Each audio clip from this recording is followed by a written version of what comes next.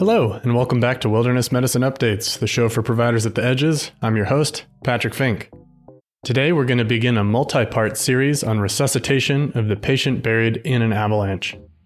I hope to make this interesting and useful to providers at all levels, beginning with the basics of physiology, moving on to basic life support, and then discussing advanced care of these patients for professional providers. Today, we're going to delve into the physiology of someone who is buried in an avalanche, as that understanding is critical to be able to grok why certain metrics like burial time, core temperature, are critical turning points in our resuscitation algorithm. Before we get started, let me say thanks to John of the Mountains for giving the podcast a written review on Apple iTunes. That helps us reach still more ears. And thanks to your downloads and reviews, Wilderness Medicine Updates is now climbing the ranking of the top wilderness medicine podcasts out there. Must not be a crowded space. I also wanted to address a question from a listener after our recent episode on After the Avalanche with Michael Buchanan. She rightly pointed out that she was surprised that a paramedic was recommending hands-only CPR for avalanche victims, and I think that deserves a quick exploration. So when Michael was saying that, and we should have clarified this, he was saying that he teaches hands-only CPR in untrained rescuers who have no CPR training. And that is the recommendation of the American Heart Association, because they found that if you have no CPR training, then you tend not to give any breaths, and you also tend not to do CPR because you're scared of giving breaths. It's still right to note that asphyxia is the leading cause of death for these patients, so rescue breathing plays an important role in the resuscitation of avalanche victims. We're going to get into that more, but if you're skiing in the backcountry and you're not trained in CPR, you're doing your partners a disservice and you should get trained. With that, let's jump into the physiology of the critically buried avalanche victim. So how do you end up in cardiac arrest after an avalanche? There are three main causes, and those are trauma, hypothermia, and asphyxia. To better understand how these can cause cardiac arrest, I think it's helpful to think about how each of these impact the functions of the heart. The heart is comprised of cells, as with most tissues of the body.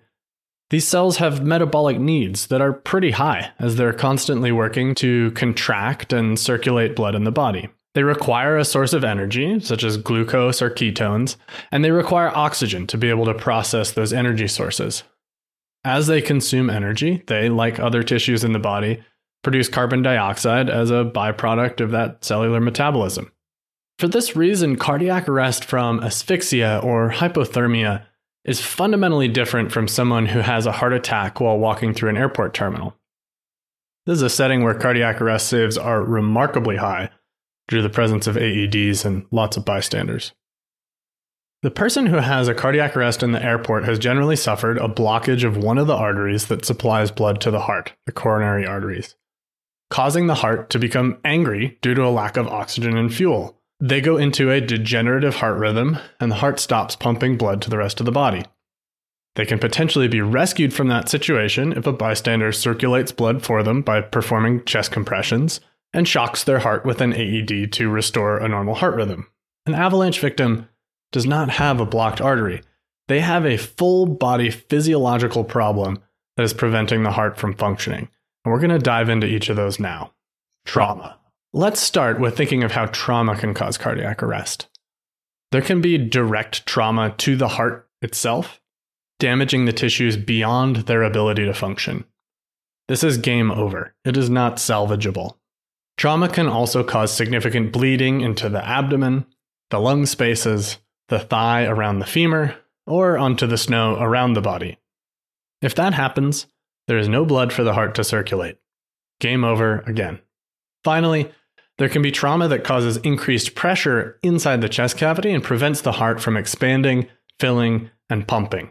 This can be due to air leaking from a damaged lung, called pneumothorax, or due to bleeding, called hemothorax. These can be treated if they're recognized and if an advanced provider is present immediately, which is rarely the cause in avalanche burial. So with that, if someone has suffered an arrest as a result of trauma, this is generally not salvageable in the field. Hypoxia.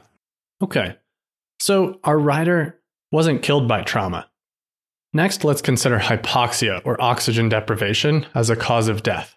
If, as the avalanche comes to a stop, the rider's head and chest are buried beneath the snow, that's what we call a critical burial. And the next question becomes the availability of oxygen.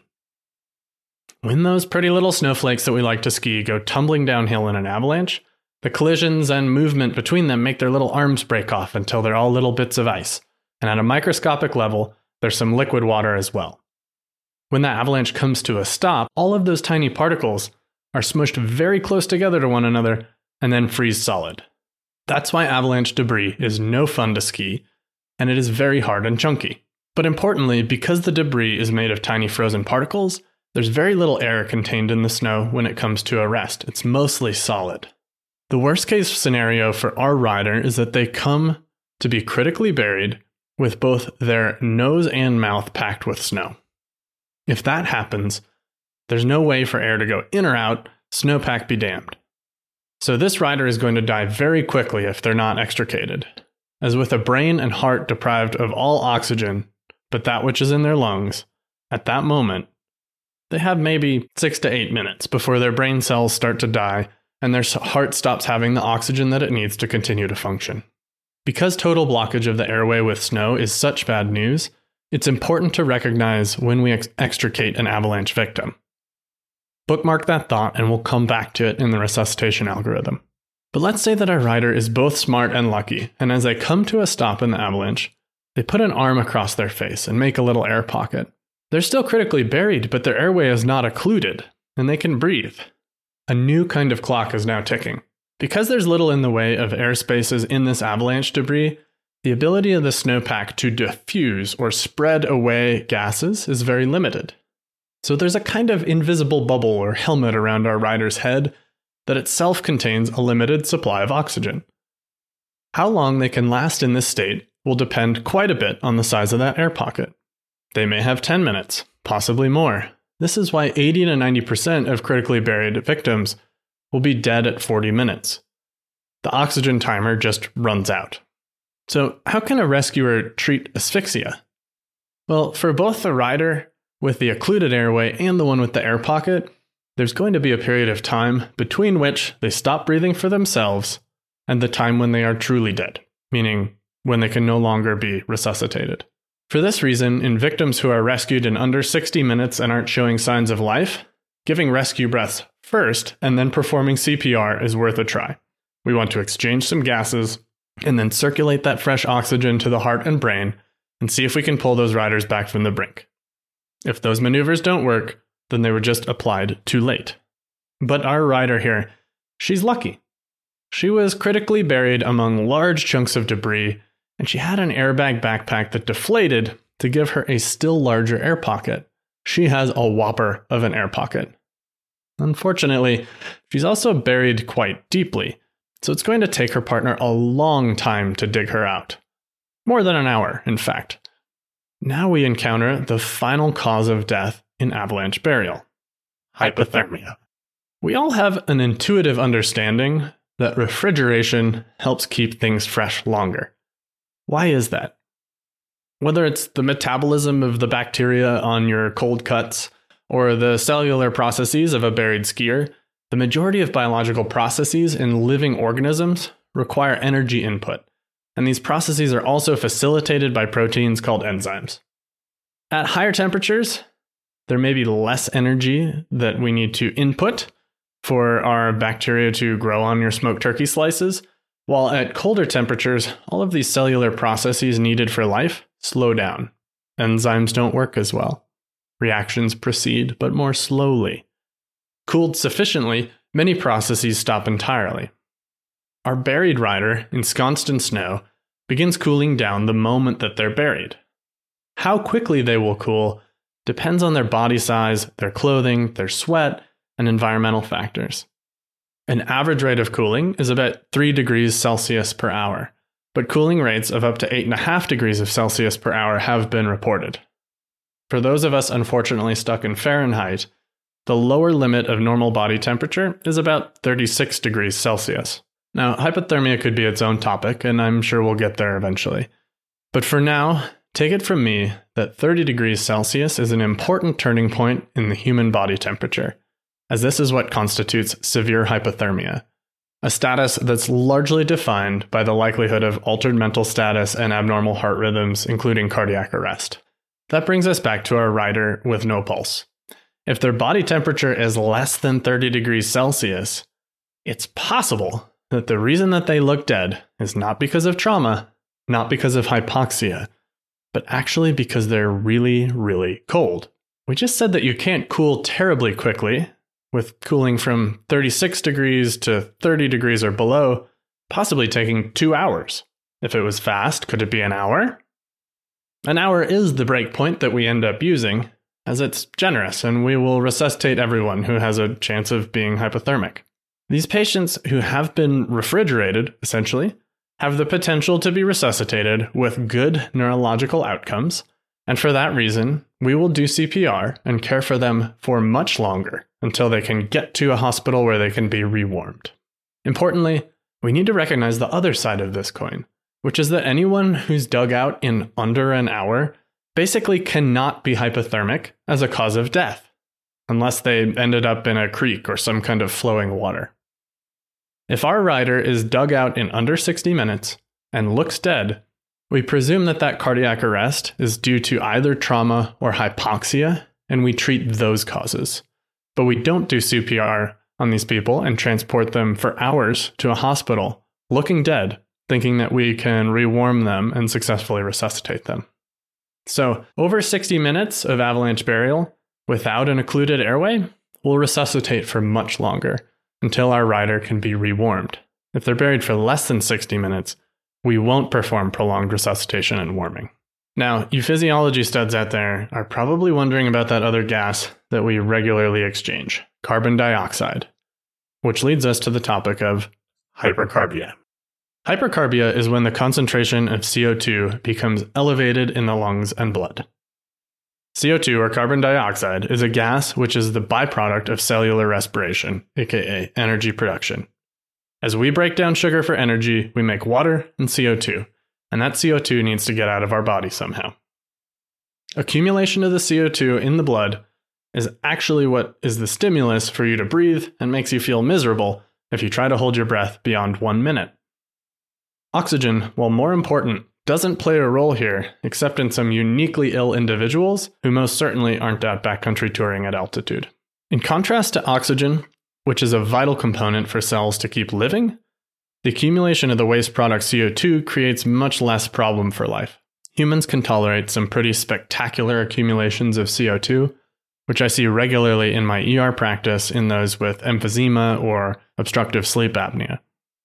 Very high CO2 levels don't cause death, though they can cause confusion and altered mental status. That doesn't mean that CO2 plays no role for our buried rider. It just means that it's not a critical one on which we base our decisions. CO2 dissolved in the blood complexes with one of the main buffers in our blood, bicarbonate, to form a compound called carbonic acid. This means that higher levels of CO2 in the body causes the blood to become acidic. Acid-base balance is another important condition that we have to maintain for our cells to function normally, and when blood becomes acidic, some cellular processes are impeded.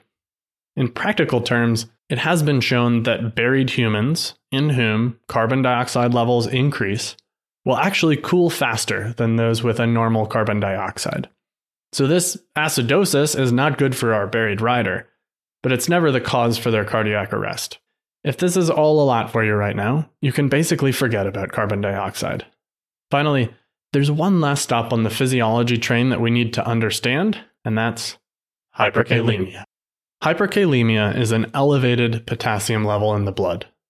Potassium, while critical for life, is also tolerated in a very narrow range in the blood. While low potassium can cause some significant problems of its own, elevated potassium, called hyperkalemia, can readily cause abnormal heart rhythms and cardiac arrest.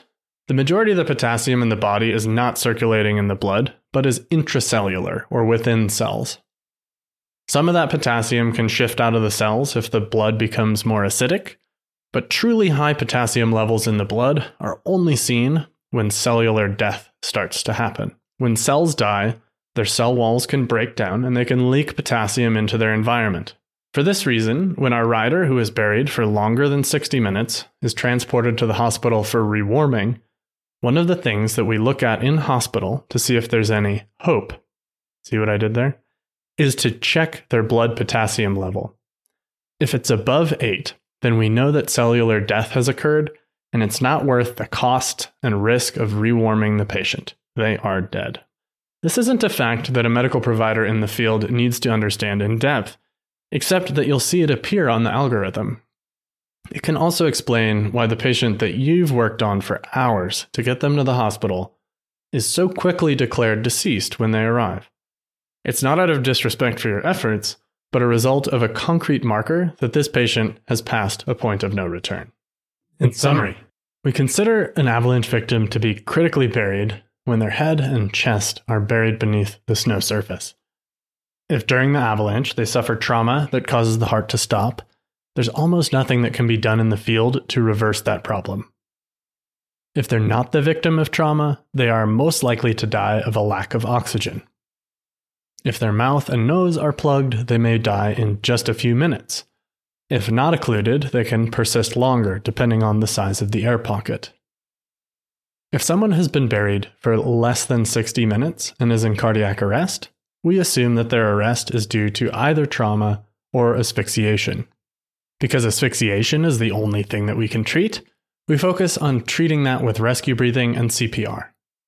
If our rider has been buried for longer than 60 minutes, doesn't have a blocked airway, and is very cold, then they could be a victim of severe hypothermia, and we significantly extend the time that we will spend resuscitating them until they can be transported to a healthcare facility and rewarmed.